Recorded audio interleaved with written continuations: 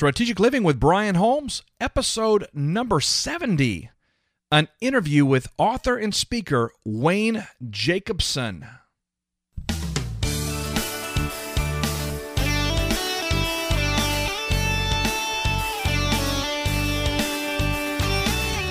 Welcome, everyone, to the program today. You have found the Strategic Living Podcast, where we're all about transforming minds, developing leaders, awakening dreams, activating destinies. That's right. We believe that there's more for you. There's great things in store for you. We want to see you become all that God has created you to be and live the life that He intended you to live. It's going to be an awesome program today. What an incredible conversation that I was honored to have with my new friend Wayne Jacobsen. I believe you're going to enjoy it and be transformed by it. Let's get started, everybody. Hey, I'm so glad to have you with us today, and this is going to be a really powerful time for you. My wife and I have been on an incredible journey for the last number of years, probably 3 years now, and we have been learning by the Father's leadership how to relate to God in a way that is profound. I've been saved most of my life. I've been a church kid from the time I was born, and I have always loved God and always wanted to serve Him and do well. But I tell you what, over the last several years, my mind has been opened to the idea that He loves me.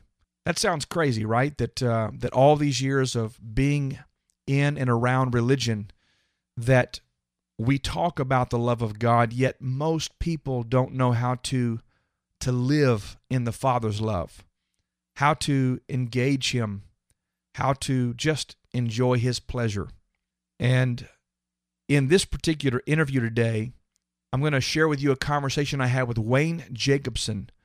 Wayne travels the world helping people sort out some of the teachings of Jesus, helping them to find freedom from performance-based religion, helping them to embrace a relationship with God that is completely rooted in the Father's affection toward them. Wayne is a former pastor, and he has worked with people all over the world for many, many years. And he has an incredible podcast called The God Journey. You can find that at thegodjourney.com. And that podcast is really about challenging us to think outside the box of organized religion and really learning how to relate to God.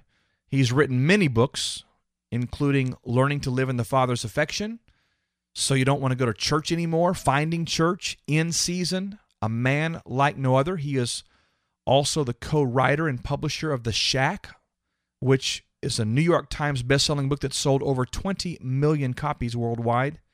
And one of his most incredible titles that he ever wrote was called He Loves Me, which we're going to talk a lot about today. Let's go right now to my interview with Wayne Jacobsen.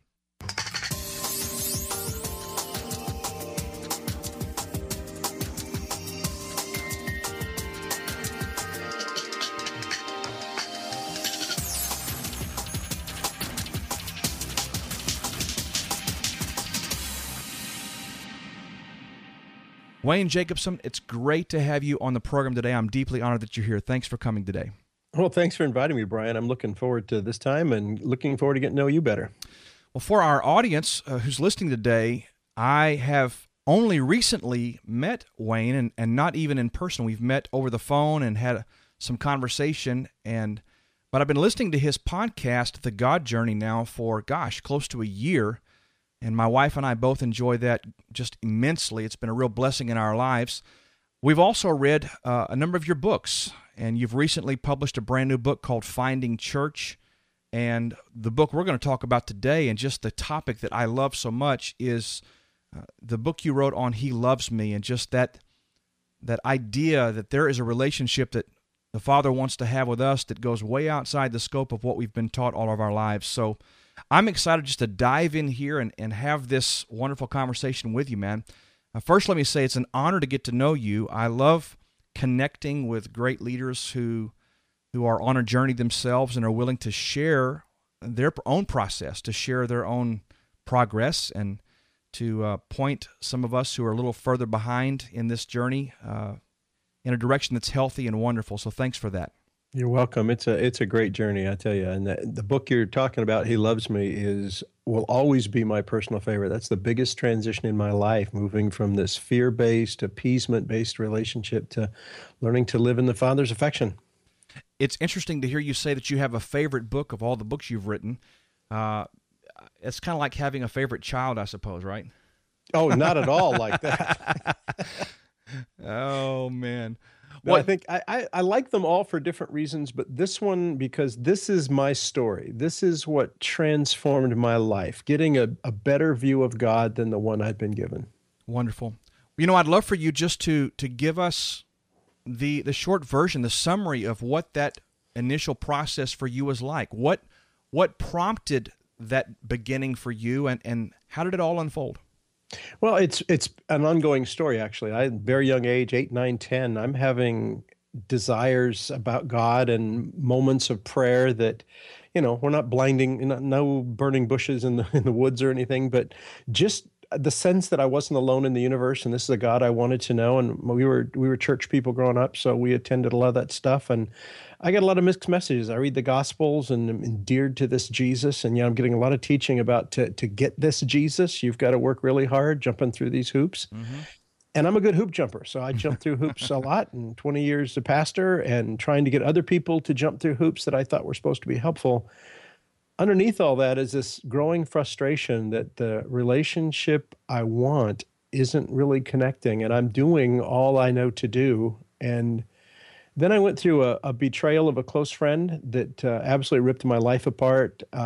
He announced my he's my co-pastor at a church we'd helped to plant together.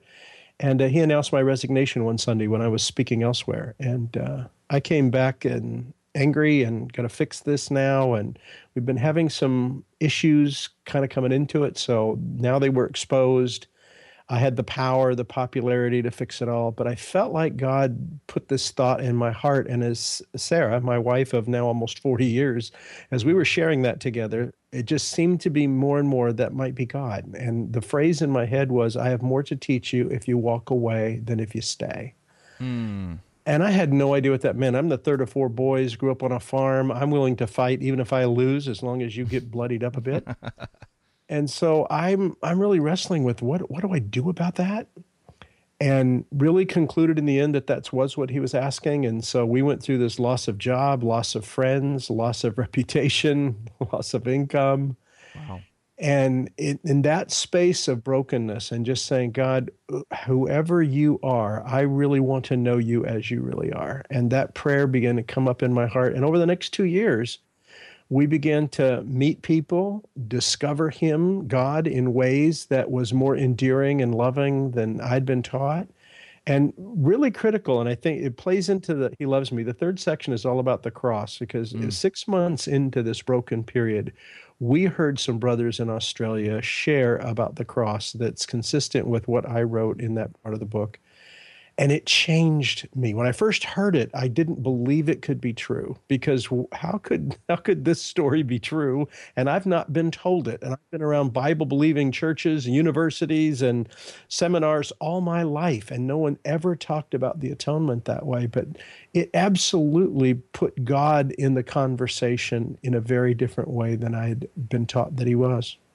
Well, I tell you what, I'd love to hear you share some of that. I read that section of the book. I've read the book, and that perspective on the cross, I'm not going to call it controversial, but it's certainly outside of the box a little bit, but it impacted me as well. I have felt that perspective was right for some time, but man, you framed it in a way that was so wonderful. Give us a snapshot of that. Yeah, it's hard, because particularly when you've been raised with this idea. Here's the idea I was raised with. God created a perfect world, and we defiled it, and he's offended by that. And so he sets this edict that the soul that sins shall die, and that's the punishment. And then he comes up with this great plan of salvation, that Jesus will come and take our punishment for us, so we get a get out of hell free card, and we can go live with him forever. And I'm all about substitutionary punishment. When I was growing up on that farm and mom and dad caught the wrong brother and taken him to the woodshed and it was supposed to be me, I'm all about substitutionary punishment. If that's the real story, I'm actually okay with that story. But the problem with the story is that it doesn't endear us to God. Right. I was endeared to Jesus. Man, Jesus, thank you for jumping in the way of this mean, nasty God that kills when he's dissatisfied. And I'm glad you took that for me. But now, how am I endeared to the Father? And one of the scriptures that always bugged me was Romans 8, where Paul would say, now we know that if he did not, who did not spare his only son, but freely gave him up for us all, how do we know now God will not deny us anything? And now neither height nor depth nor angel principality. He goes on and on. Nothing can separate us from the love of the Father. And it bothered me because I didn't get to the love of the Father through the cross. I get to the love of Jesus, but because the Father was the one doing it to the Son, the Father was the one being satisfied by the death of the Son. And I think that's where we get it wrong. I don't think there's anything in Scripture that says Jesus died to satisfy something in God. Jesus died for us, for you and me. Yes. The estrangement for God was on our side. It wasn't on his side. He so loved the world that he sent his son. So the story is not, okay, God's upset. He's got to kill something. So he chooses the most pure, perfect thing that's ever lived and whacks it up really good. So now his need for justice is sated. But instead, Father and Son themselves, the one who knew no sin, became sin for us. That's Paul's language. And it's not just guilty of my sins. He became sin itself. And I think what we try to write about there and talk to people about is the love of the Father meets the sin in the Son until love consumes sin in the likeness of sinful flesh. So it's not God doing to Jesus what satisfies him. It's God doing in Jesus. This love and sin met together till sin is consumed.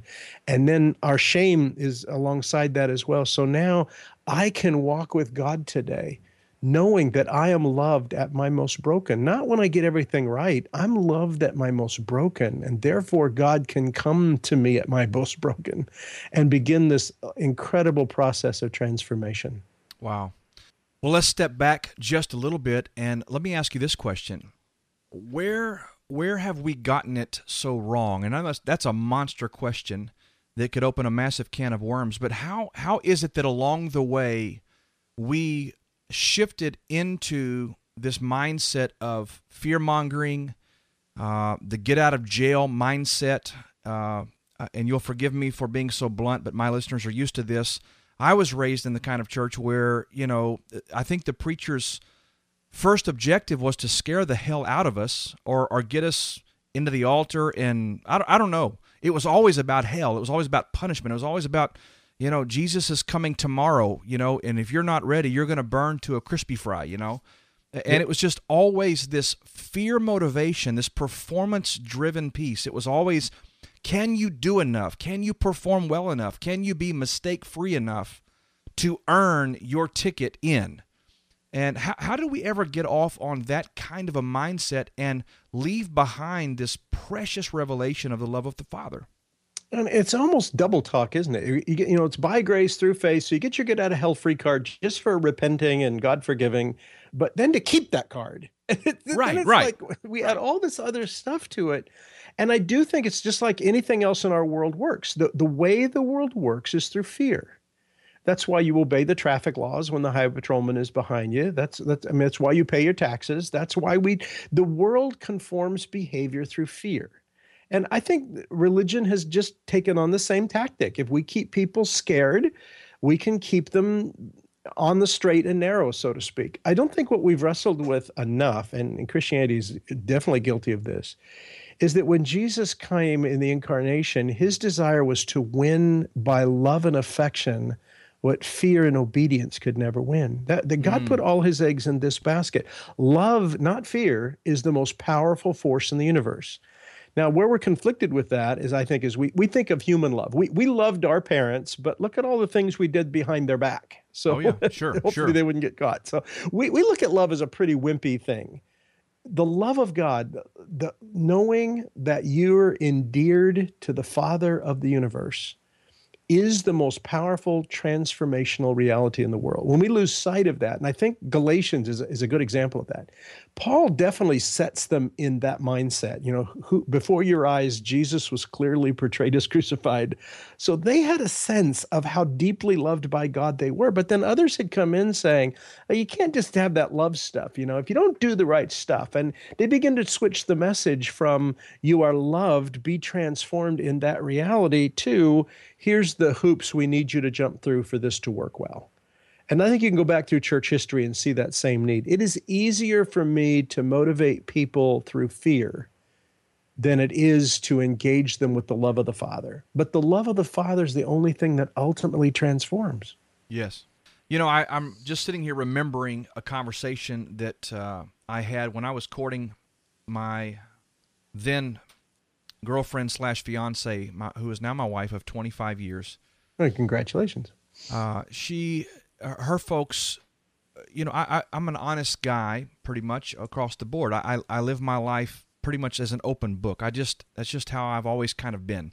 Mm-hmm. And I did not want to mislead them, because by that early stage in my life, I'd already begun to move away from some of the very legalistic leanings of my upbringing. I began to understand a little bit about grace. I began to understand more and more about the love of God. Did not fully have a revelation of the Father for various reasons, but one of the things I began to share with them was about grace, and how there's no way that we can come to Him and be justified in that kind of a way, and then in the same breath now have to perform this list of tremendous do's and don'ts and avoids and what have you in order to maintain that status. And I remember distinctly my soon-to-be mother-in-law at that point saying, I just don't think I'll ever be saved. And now this is a person who's been in, quote-unquote, the church, in the religious system, had accepted Christ at a very early age. In their particular church setting, they had even gone through the process of baptism and being filled with the Holy Spirit and all these different things. And she says to me, I don't know that I can ever do enough to be saved. Mm. And that screamed at me, because here's a person who I know loves God, who I know believes in the scriptural idea of Jesus coming to the earth to redeem us back to God, but had no concept that our acceptance in Him was not contingent upon our ability to perform to a level that was acceptable to anybody. And I'm hearing this from you, and I'm reading, of course, your book here, and I'm thinking to myself, how did we miss it? How did we shift into such a performance-driven culture within the Church of the Living God to where we have missed the love of God? And just shifting here, I'm going to come back to a question that I have burning in me right now. But in my own life, I struggle with a lot of things growing up. My testimony's very public. But one of the things that kept me from receiving the healing and the restoration I needed is because internally I did not know how to receive the love of God, because, again, my perception of Him did not allow for that. Does that make sense? Absolutely. So, man, just talk to me a little bit more about this process of shifting out of that old legalistic, very constrictive, limiting mindset into receiving this incredible revelation, but not just in your head, but in your heart. How does that happen? Well, I think it happens in as many different ways as there are people listening to us. That's the problem. I haven't got 4 good, easy steps to jump from A to B. I hear a little bit of your story. Come on, you need a formula, don't you? We all need a formula. Yeah, well, there isn't one. I think God awakens us to this reality. Where it happens theologically, it's something you hear that gets in there. It's just your dissatisfaction or frustration with what you hear. I love your reaction to someone saying, I don't know if I've done enough. I think that enough language is exactly the language of the accuser of the brethren. Yes, sir. If we're going to get down to how much scripture reading do you need to do, how many unbelievers do you need to share Jesus with, how much time in prayer should you spend, and we get down to does anybody do that enough, we're into the performance language. Yes. But when you're motivating people to work hard to build your institution / religion / denomination, I just think that's the language they fall into and I fell into back in the day. Just as you think you're doing good for people by trying to get them to do the right thing. And so you're not too worried about what motive you're using to get them there. Now, how does somebody dry out from all that? I think you got to get away from it. You got to get away from the language. You've got to get away from those voices in your life that are always saying you're not doing enough. You need to work harder. And you need to give place to this awakening. Someone asked me the other day, what do you tell someone who's wanting to know God? What do you tell them to do? And I said, I just tell them to wake up tomorrow morning or start this afternoon and just say, God, I want to know you as you really are. If you love me, I want to see it. Would you show that to me? And then just keep your eyes open. He may do that through a conversation, something you read, something you hear, by just growing thoughts in your own heart and life.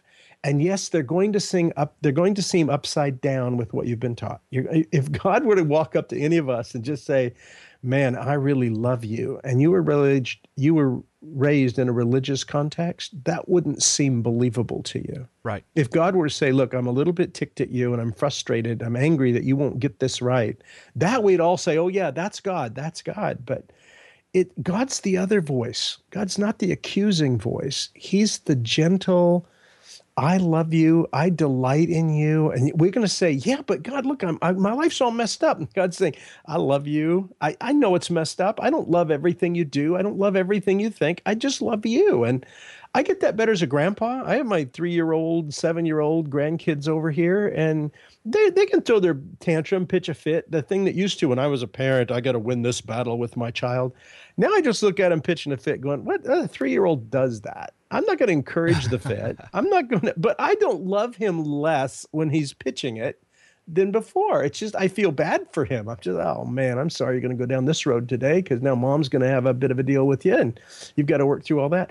And I think it's just by letting, and I think the Holy Spirit is the primary one to do this. He's the one that guides us into all truth, but he's going to let those things about God as he really is surface in our heart and mind. But it may be that we have to take a step away from the legalistic religious voices and that's hard. That sometimes invites people to risk family and, our heritage. But if you're around people that are always performance, got to try harder, work harder, God's a little bit disappointed in you unless you do this or that, it's going to be hard to see into this new reality of God awakening in you. You are deeply loved by God. And you've got to find it from him. It's not take my words and compare them with the words of the preacher you grew up with and try to figure out who's right theologically. It's got to come back to God. Who are you? Mm-hmm. And will you show me who you are? And he will do it. What about the person who, for whatever reasons, has really struggled with what we would commonly call sin issues, has had maybe some significant failures in their life? And those, of course, exacerbate this perception that, man, there's no way I'm ever going to be able to receive God's approval. How do we help that man or that woman or that young person understand that in spite of quantum failures, Daddy still loves you? Yeah, we can't as long as we're a performer. If I think God loves me because I've written books, I've traveled, I've done good stuff for God, then there's no way I can love somebody at their most broken and help them know the God that loves them. Love is not about approval. That disconnect needs to happen for us. Yes. I love my kids no matter what they do. If I were to find out my son, was a serial rapist in Los Angeles and got arrested today, I'd be the first one down there with him. And I would want him out of society. I would want him to go through the legal system, but I'd be in it with him and I would love him every day of his life. Nothing about what he does affects my love for him. Right. And we got to get that sorted out with God. Yeah, I'm broken. I'm damaged. When I was a good Pharisee, and I always talked about 20 years ago, I started my Pharisectomy and still in the process of that thing. But when I was when I was a good Pharisee working hard and thinking, God approves me because I'm doing more for him than other people I know, man, I'm a danger to broken people. And I think that's what most broken people have mostly heard from. They mostly hear about God, if you want to go back to the parable of the prodigal, from the older brothers. Mm-hmm. I've been here. I've been doing all the right stuff. You should be punished for what you've done. And we need to hear love from people who understand that at my moment. See, today I'm much more honest about my life. I know the broken places in Wayne's life that God loves me through. Yeah. I don't have this illusion that anything I've done has made me approved before God. I'm loved. Now, I want to live my life in a way that delights my Father's heart. I do. That's where transformation comes from. But you've got to start with, I'm loved even at my most broken. It doesn't matter what sin. That's why Paul said he was saved so that by saving the chiefest of sinners, God could show his unlimited patience. And he was the Osama bin Laden of his day, killing people for his misguided view of faith. Wow. And Paul said, the only reason I got saved was so that God could show his unlimited patience. So I say to people who've been through horrific sins in their life, and maybe not just sins, maybe abuse, they just feel it wasn't what they did, but what others did to them that makes them feel dirty and disgusting. Saying those things don't make you dirty and disgusting to God. They endear you to him. Just like if your 4-year-old got cancer, you wouldn't blame them for any of it. You would love them and you would be in that journey with them. That's how God views our sin. And people need to get that. Absolutely. Absolutely. Man, that's just so powerful. Well, let me ask you this question. And this is a bridge, I suppose, not necessarily away from the context of he loves me, but certainly it accompanies this. How do we begin to shift our mind and our heart in that same way, away from religion, which demands performance, which woos us out of this need to meet expectations or seek approval, over into this place of intimate, powerful, wonderful relationship with our Father, where we're not just, as you said, we're not just living for him, we're living with him. I love how you put that in the book. Yeah. How do we make that transition? Let me make this easier. How do we begin the process of moving in that direction? Yeah, that's good, because as far as do we have the responsibility to do this, we don't. Right. This has got to be a work I caught God myself. does. Yeah, no, I love when you back up. Now, how do we start this? One, we've got to. Well, it helps to hang out with people who talk about God differently. Yes. It really does. And even if it's just you hang out through a podcast, or if you don't get the face-to-face, that face-to-face is always better.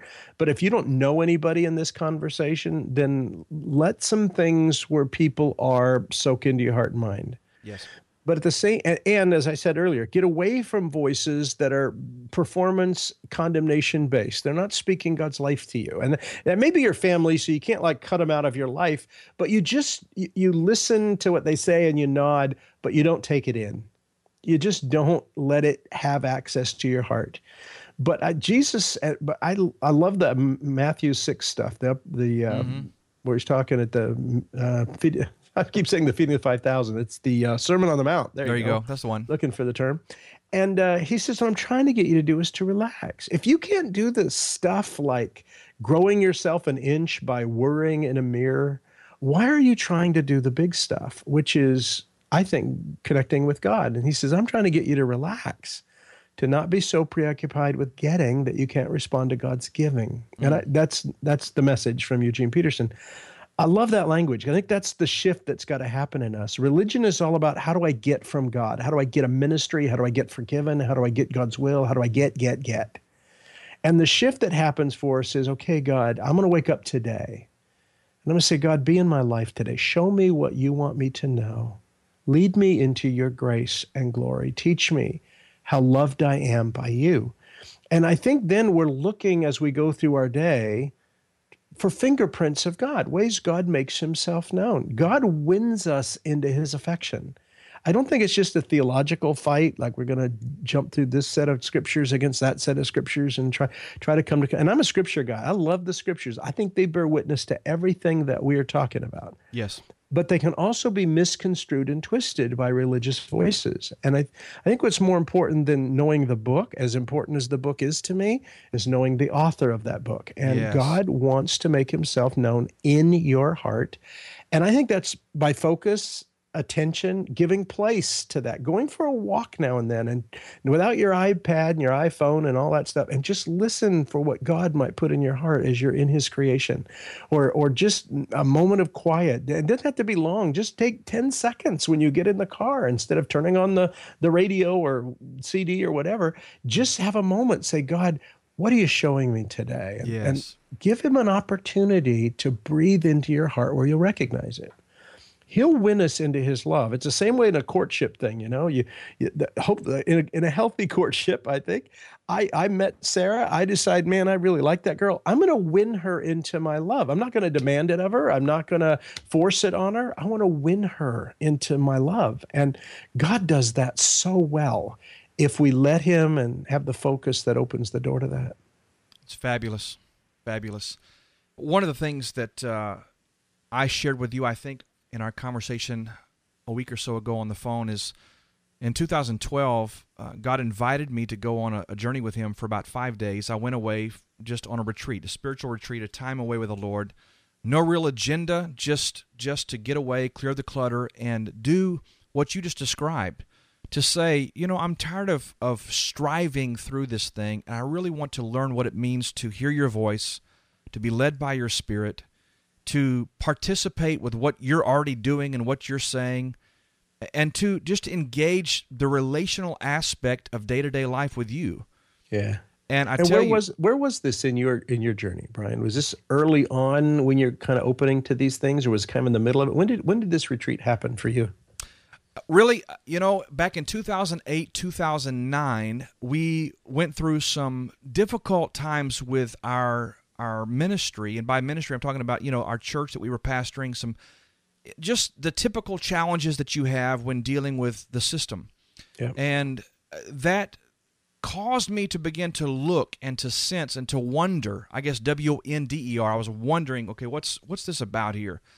And along about 2012, well, late part of 11 into 12, I just sensed that God wanted me to come away. He wanted to begin to redefine some things in me. So it was just a few years ago now when I was kind of drawn away. And on that particular retreat, I had several key things happen, but one fairly major moment with the Father. And frankly, that was the beginning. I would call that the beginning of this shift to where we began to just say, God, what are you doing? That's what we want to be doing. We don't want to be chasing all this other stuff here that everyone expects us to do and what have you. We want to follow hard after you. Trust. This is nothing you talk about in your book. Learn what it means to live in trust. I trust that you're going to show me my next step. It's all good. I don't need to know the whole plan.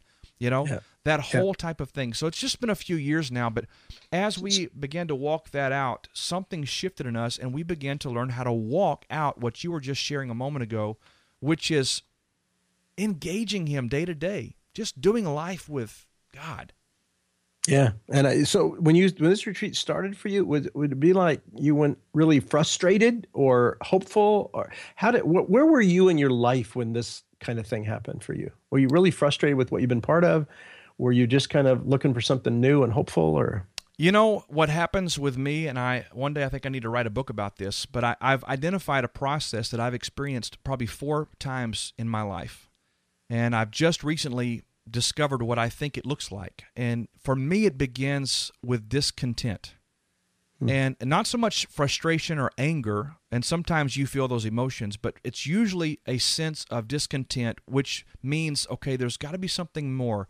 I sense you want to reveal more to me. There's something that I'm hungry for, but I don't have a clue what it looks like.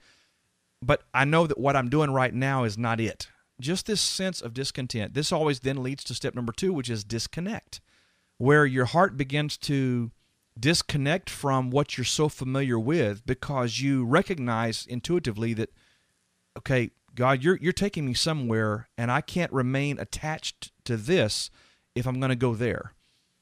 And then beyond that point, it's this discovery thing where God begins to open your eyes and open your heart, and you begin to see, okay, you get glimpses of where he's wanting to take you. And my experience of late, the last few years, has been he doesn't show you everything. He just shows you enough to see if you're going to respond to his invitation and trust him in the journey. He wants to go on a walk with us. He doesn't There want you to. go. He doesn't want to give us a map and say, "Hey, go without me. Here's what I want you to do." Just why don't we walk together, and I'll show you what's going on, and we'll do life together. I And love that. I think that's a great invitation. I wish when people got saved. You see, when I got saved, I was 9 years old when I first made a public profession. It was Billy Graham Crusade. Wow. And I got handed workbooks when I got done, fill out. And I'm a good workbook filler outer. So The I had them all irony, done right? within 24 hours, sent it in, got a new one, filled it in, all the things I should be doing. And it was well-intentioned. I'm not raining on that parade so much, but here's what I wish we told people who first come to faith. They're opening door to faith. I wish we said, listen, why don't you take the next 2 years to just sort out how much God loves you?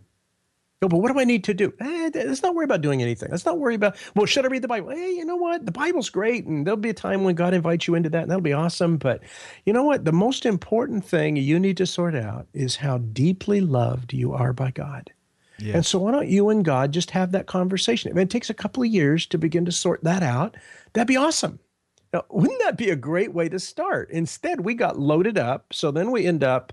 And the two words I like from Scripture when we talk about old creation realities, frustration and futility. And I had a lot of both of those. I don't mean the super angry frustration. I just mean the frustration of this isn't working. Or what it is working seems futile. It doesn't seem to rise to the level of fruitfulness that I think the Scripture invites me into.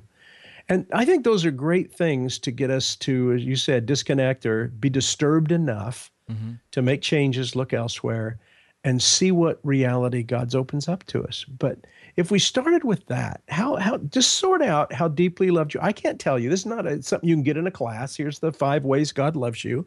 This is about connecting with Him in a way that you know His disposition towards you daily. And you'll find out God isn't angry and disappointed at you, that He loves you. He has great affection for you, even in your brokenness. Yes. And it's out of that affection that things begin to change in our life, not because we change to make God happy. We change because His reality overwhelms ours, and His is the better stuff. Absolutely. You know, one of the things that just came to my mind a moment ago, and I so agree with you that we don't have to do anything to come into this space. There is this idea, though, that Scripture teaches us, where Jesus said, knock and it will be open to you, seek and you will find. That whole idea. I think there is some posture, whether it be internally or outwardly or whatever, attitudinally, that we take to say, God, I'm hungry for you. There's something more. I know because you love me, you're drawing me, inviting me into this. So I'm going to lean into you a little bit. I'm not going to go trying to perform to find it, but I'm going to lean in and start seeking and letting you know that I'm open. I want this thing. What are your thoughts on that? Yeah, no, I think that's powerful. The problem is with asking, seeking, and knocking is we were always given religious tools to do that. There you go. I like to say, hey, don't go down that road. Don't go down that. Well, I'm going to read my Bible an hour a day. I'm going to pray 2 hours a day, and I'm going to get to know God better. Just avoid all that. But the asking, seeking, knocking is just an attitude of my heart, where I have moments when I'm alone or whatever. I'm just saying, God, what is it about you I don't know today that you want me to know? I'm looking for the way He makes Himself known. I think that's really critical. It's that attention turning away from just what the world throws at us and how we navigate the world through our own fears and insecurities and doubts and all that. And it begins to look into another world. I think that's what asking, seeking, knocking does. It looks to a different reality than what my baser emotions and motivations drive me towards every day. And that's where God makes Himself known. It's in that space. I love it. There's a concept you mentioned several times in your book, He Loves Me, and it just simply says learning how to live in love. The concept is living in love. Define that for us. What does that mean? Or the expression I use now a lot is living loved. Okay. It's one thing to live unloved. And I think our securities, our fears, our sins all live in that area of, I don't know that I'm loved, therefore, and I like this definition of sin. I think it's in that book too, which a brother gave me who helped me write the So You Don't Want to Go to Church Anymore book. He said, sin is grabbing for ourselves what God has not given us. And boy, I think that expresses everything about sin, what it was in the garden, what it is in my life. I'm grabbing things God hasn't given. Why? because I don't trust that I'm loved. And I don't trust that what God brings into my life is the better stuff. Therefore, to be happy, to be secure, to deal with my fears, all the coping mechanisms I do, that's just living unloved. The prodigal son, when he leaves the father's farm, he takes all his inheritance and he goes out and lives as if he is not loved. But he is loved. The living as Wow. if is in his heart. It's not in the Father's. Even as he's leaving, he's not unloved. He's deeply loved. And it's finding our way back into, well, if I'm loved by the Father, doesn't that change everything about what I'm going through? It's not, oh, my child has cancer. Obviously, God doesn't love me. It's my child has cancer or I have cancer. But I am deeply loved by God, so I'm not going to be in this alone. And I think oftentimes religion has used our calamities to prove God's not there, rather than to set us at rest in the affection of the Father. And so living loved is not just, I have a grace theology or a love message or whatever. It's, I'm learning to live in the reality of Father's affection about the way I navigate life. And so if I'm not unloved and therefore have to do all the things Wayne does to save himself, now I get to live loved and know that the Father is in this with me. Yeah. And he has a way to sort things out. And it takes a long time, and I mean years, to learn to live at rest in that space. This is not something that, oh, we'll just go do this tomorrow. I've been living unloved. Tomorrow I'm going to live loved. I think this is a process over time where God wins his way into our heart, and that trust that you talked about earlier, it's where that trust grows. I trust God to the degree that I know that he loves me. And so when I'm caught in a moment right now where, if something really bad's happening in my life and I've got anxiety going, I don't sit around and say, wow, I'm really trusting God well. I'll say, God, there's something about you I don't know, that if I knew it, I wouldn't be anxious here. I wouldn't be laying awake at 3:00 in the morning trying to sort out this thing. So God, what is it about you I don't know? And then let him over the next days, weeks, months, draw you into bigger space so that the anxiety goes away, not because you got good at ignoring it, but because love overwhelmed it. And now you trust that God's in this thing with you, and so you're not left to your own devices. Now, you just said a tweetable. You know that, don't you? I just said what? A tweetable. Something. Okay. Yeah. A tweetable. And I'm sure maybe you've written this. I didn't see this quote in the book, but you said, I trust God to the degree that I know he loves me. That's huge.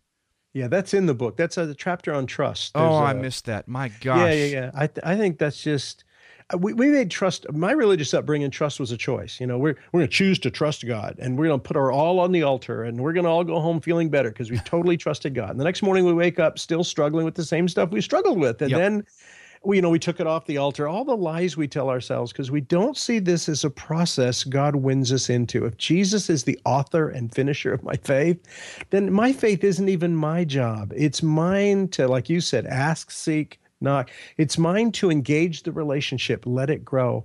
But trust is not a choice. It demonstrates exactly how much I know God loves me.